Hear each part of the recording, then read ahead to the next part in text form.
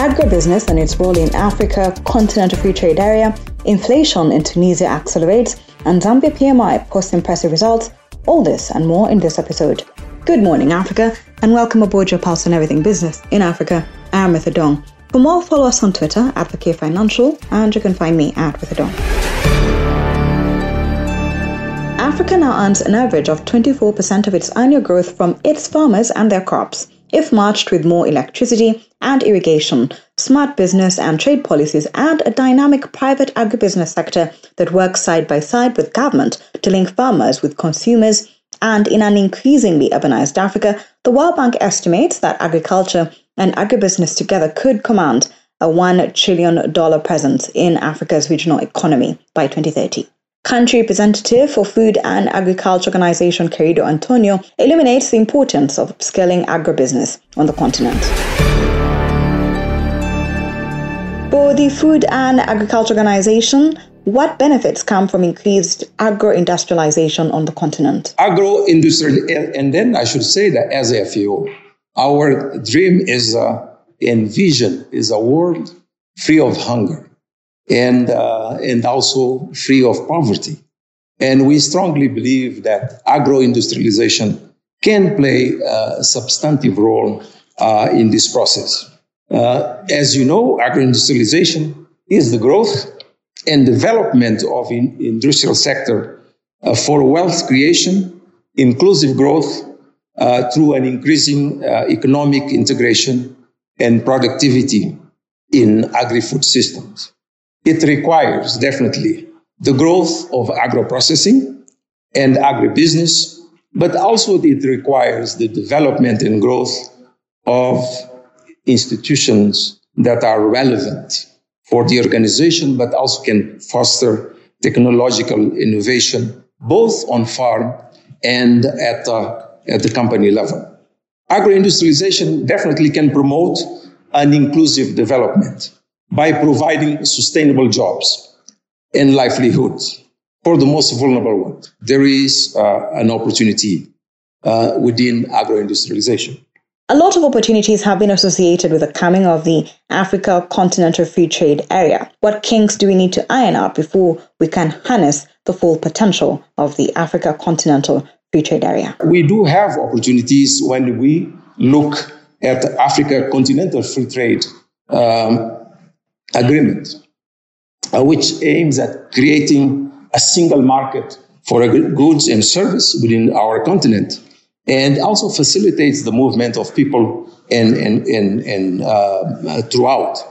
This definitely creates an opportunity to exploit agro-industrialization agenda, but also look at the opportunities in terms of global value chain within our continent.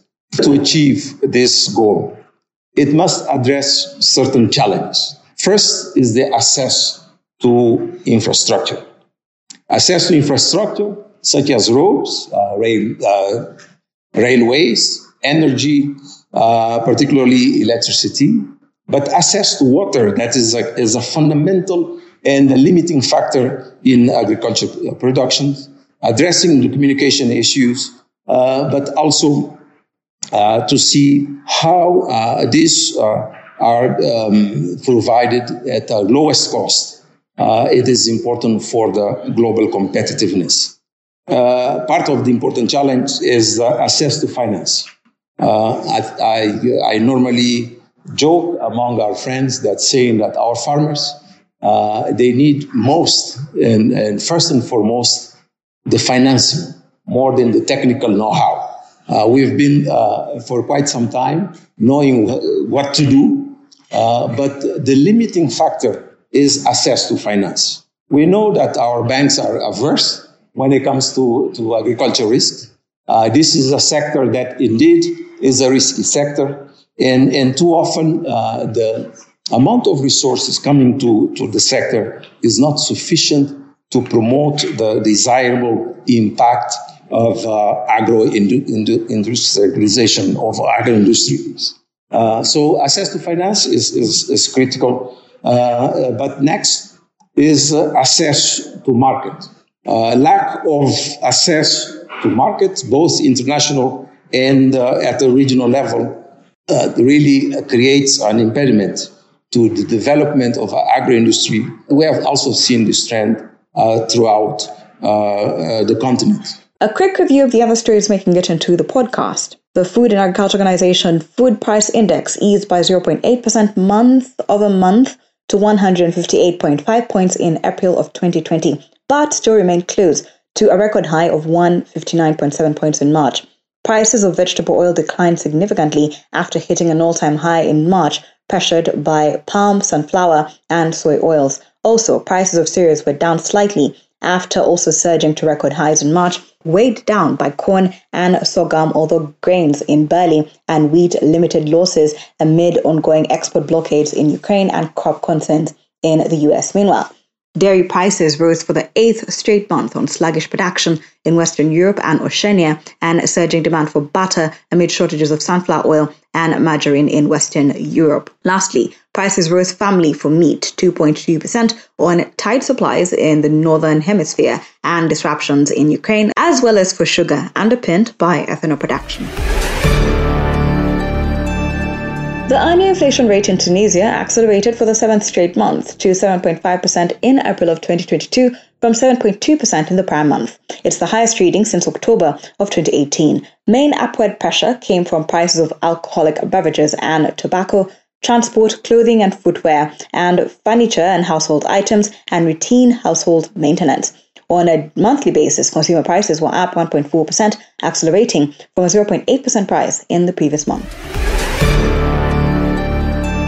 The Stanbic Bank Kenya PMI fell to 49.5 in April of 2022 from 50.5 in the previous month, dropping below the 50 mark the first time in 3 months. Output and new orders fell as clients reduced their spending due to marked increases in selling prices, fuel costs, and other living expenses. However, employment increased, albeit to a lesser extent than in the previous month.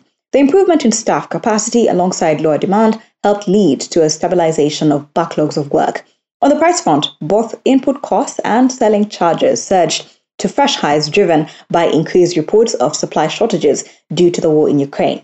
Despite high prices, purchasing activity continued to increase sharply as firms looked to build buffer stocks of items at risk of being in short supply. Looking forward, business confidence dropped to a record low for the second successive month amid concerns of a rapid price inflation and reduced client spending. Now, the Stanbic Bank Zambia PMI rose to a 4-month high of 50.5 in April of 2022 from 49.6 in the previous month, signaling a marginal improvement in business conditions. Output, new orders, and employment returned to growth, though at a marginal pace, amid some improvement in demand. As a result, purchasing activity rose for the 7th month running and to the greatest extent since last November. And a quick look at the markets. Cocoa futures on the International Commodity Exchange fell to over a 1-week low of $2,520 per ton as a surge in dollar index undercut most commodities, including cocoa, and amid signs of ample global supplies from key producing regions. Ivory Coast government reported that cocoa farmers sent a cumulative 2.03 metric tons of cocoa to Ivory Coast ports from October 1st to May 1st, up 0.5% from the previous year. Adding further pressure to the prices were weak demand concerns after both North American Confectioners Association and the Cocoa Association of Asia registered a fall in Q1 cocoa grindings compared to last year. The Johannesburg Stock Exchange All-Share Index retreated 2.5% to 67,978, the lowest since November 9th of 2021, dragged down by worries over surging inflation, rising interest rates, China's economic slowdown, and the war in Ukraine. Almost all the sectors declined, with major losses coming from Kumba Iron, Aspen, Pharmacare, Impala Platinum, and Sasol. Other major losers included Anglo American, Fastrand, and Standard Bank, each shedding between 2.4% and 4%. For the week, the index declined 6.2%. Thank you for always waking up with us. Good Morning Africa is a product of the K Financial. If you have any suggestions or you just want to check out more stories, visit our website. That is thekfinancial.com. And don't forget to subscribe. You can also find us on all social media platforms at the K Financial, and you can find me at Visiton.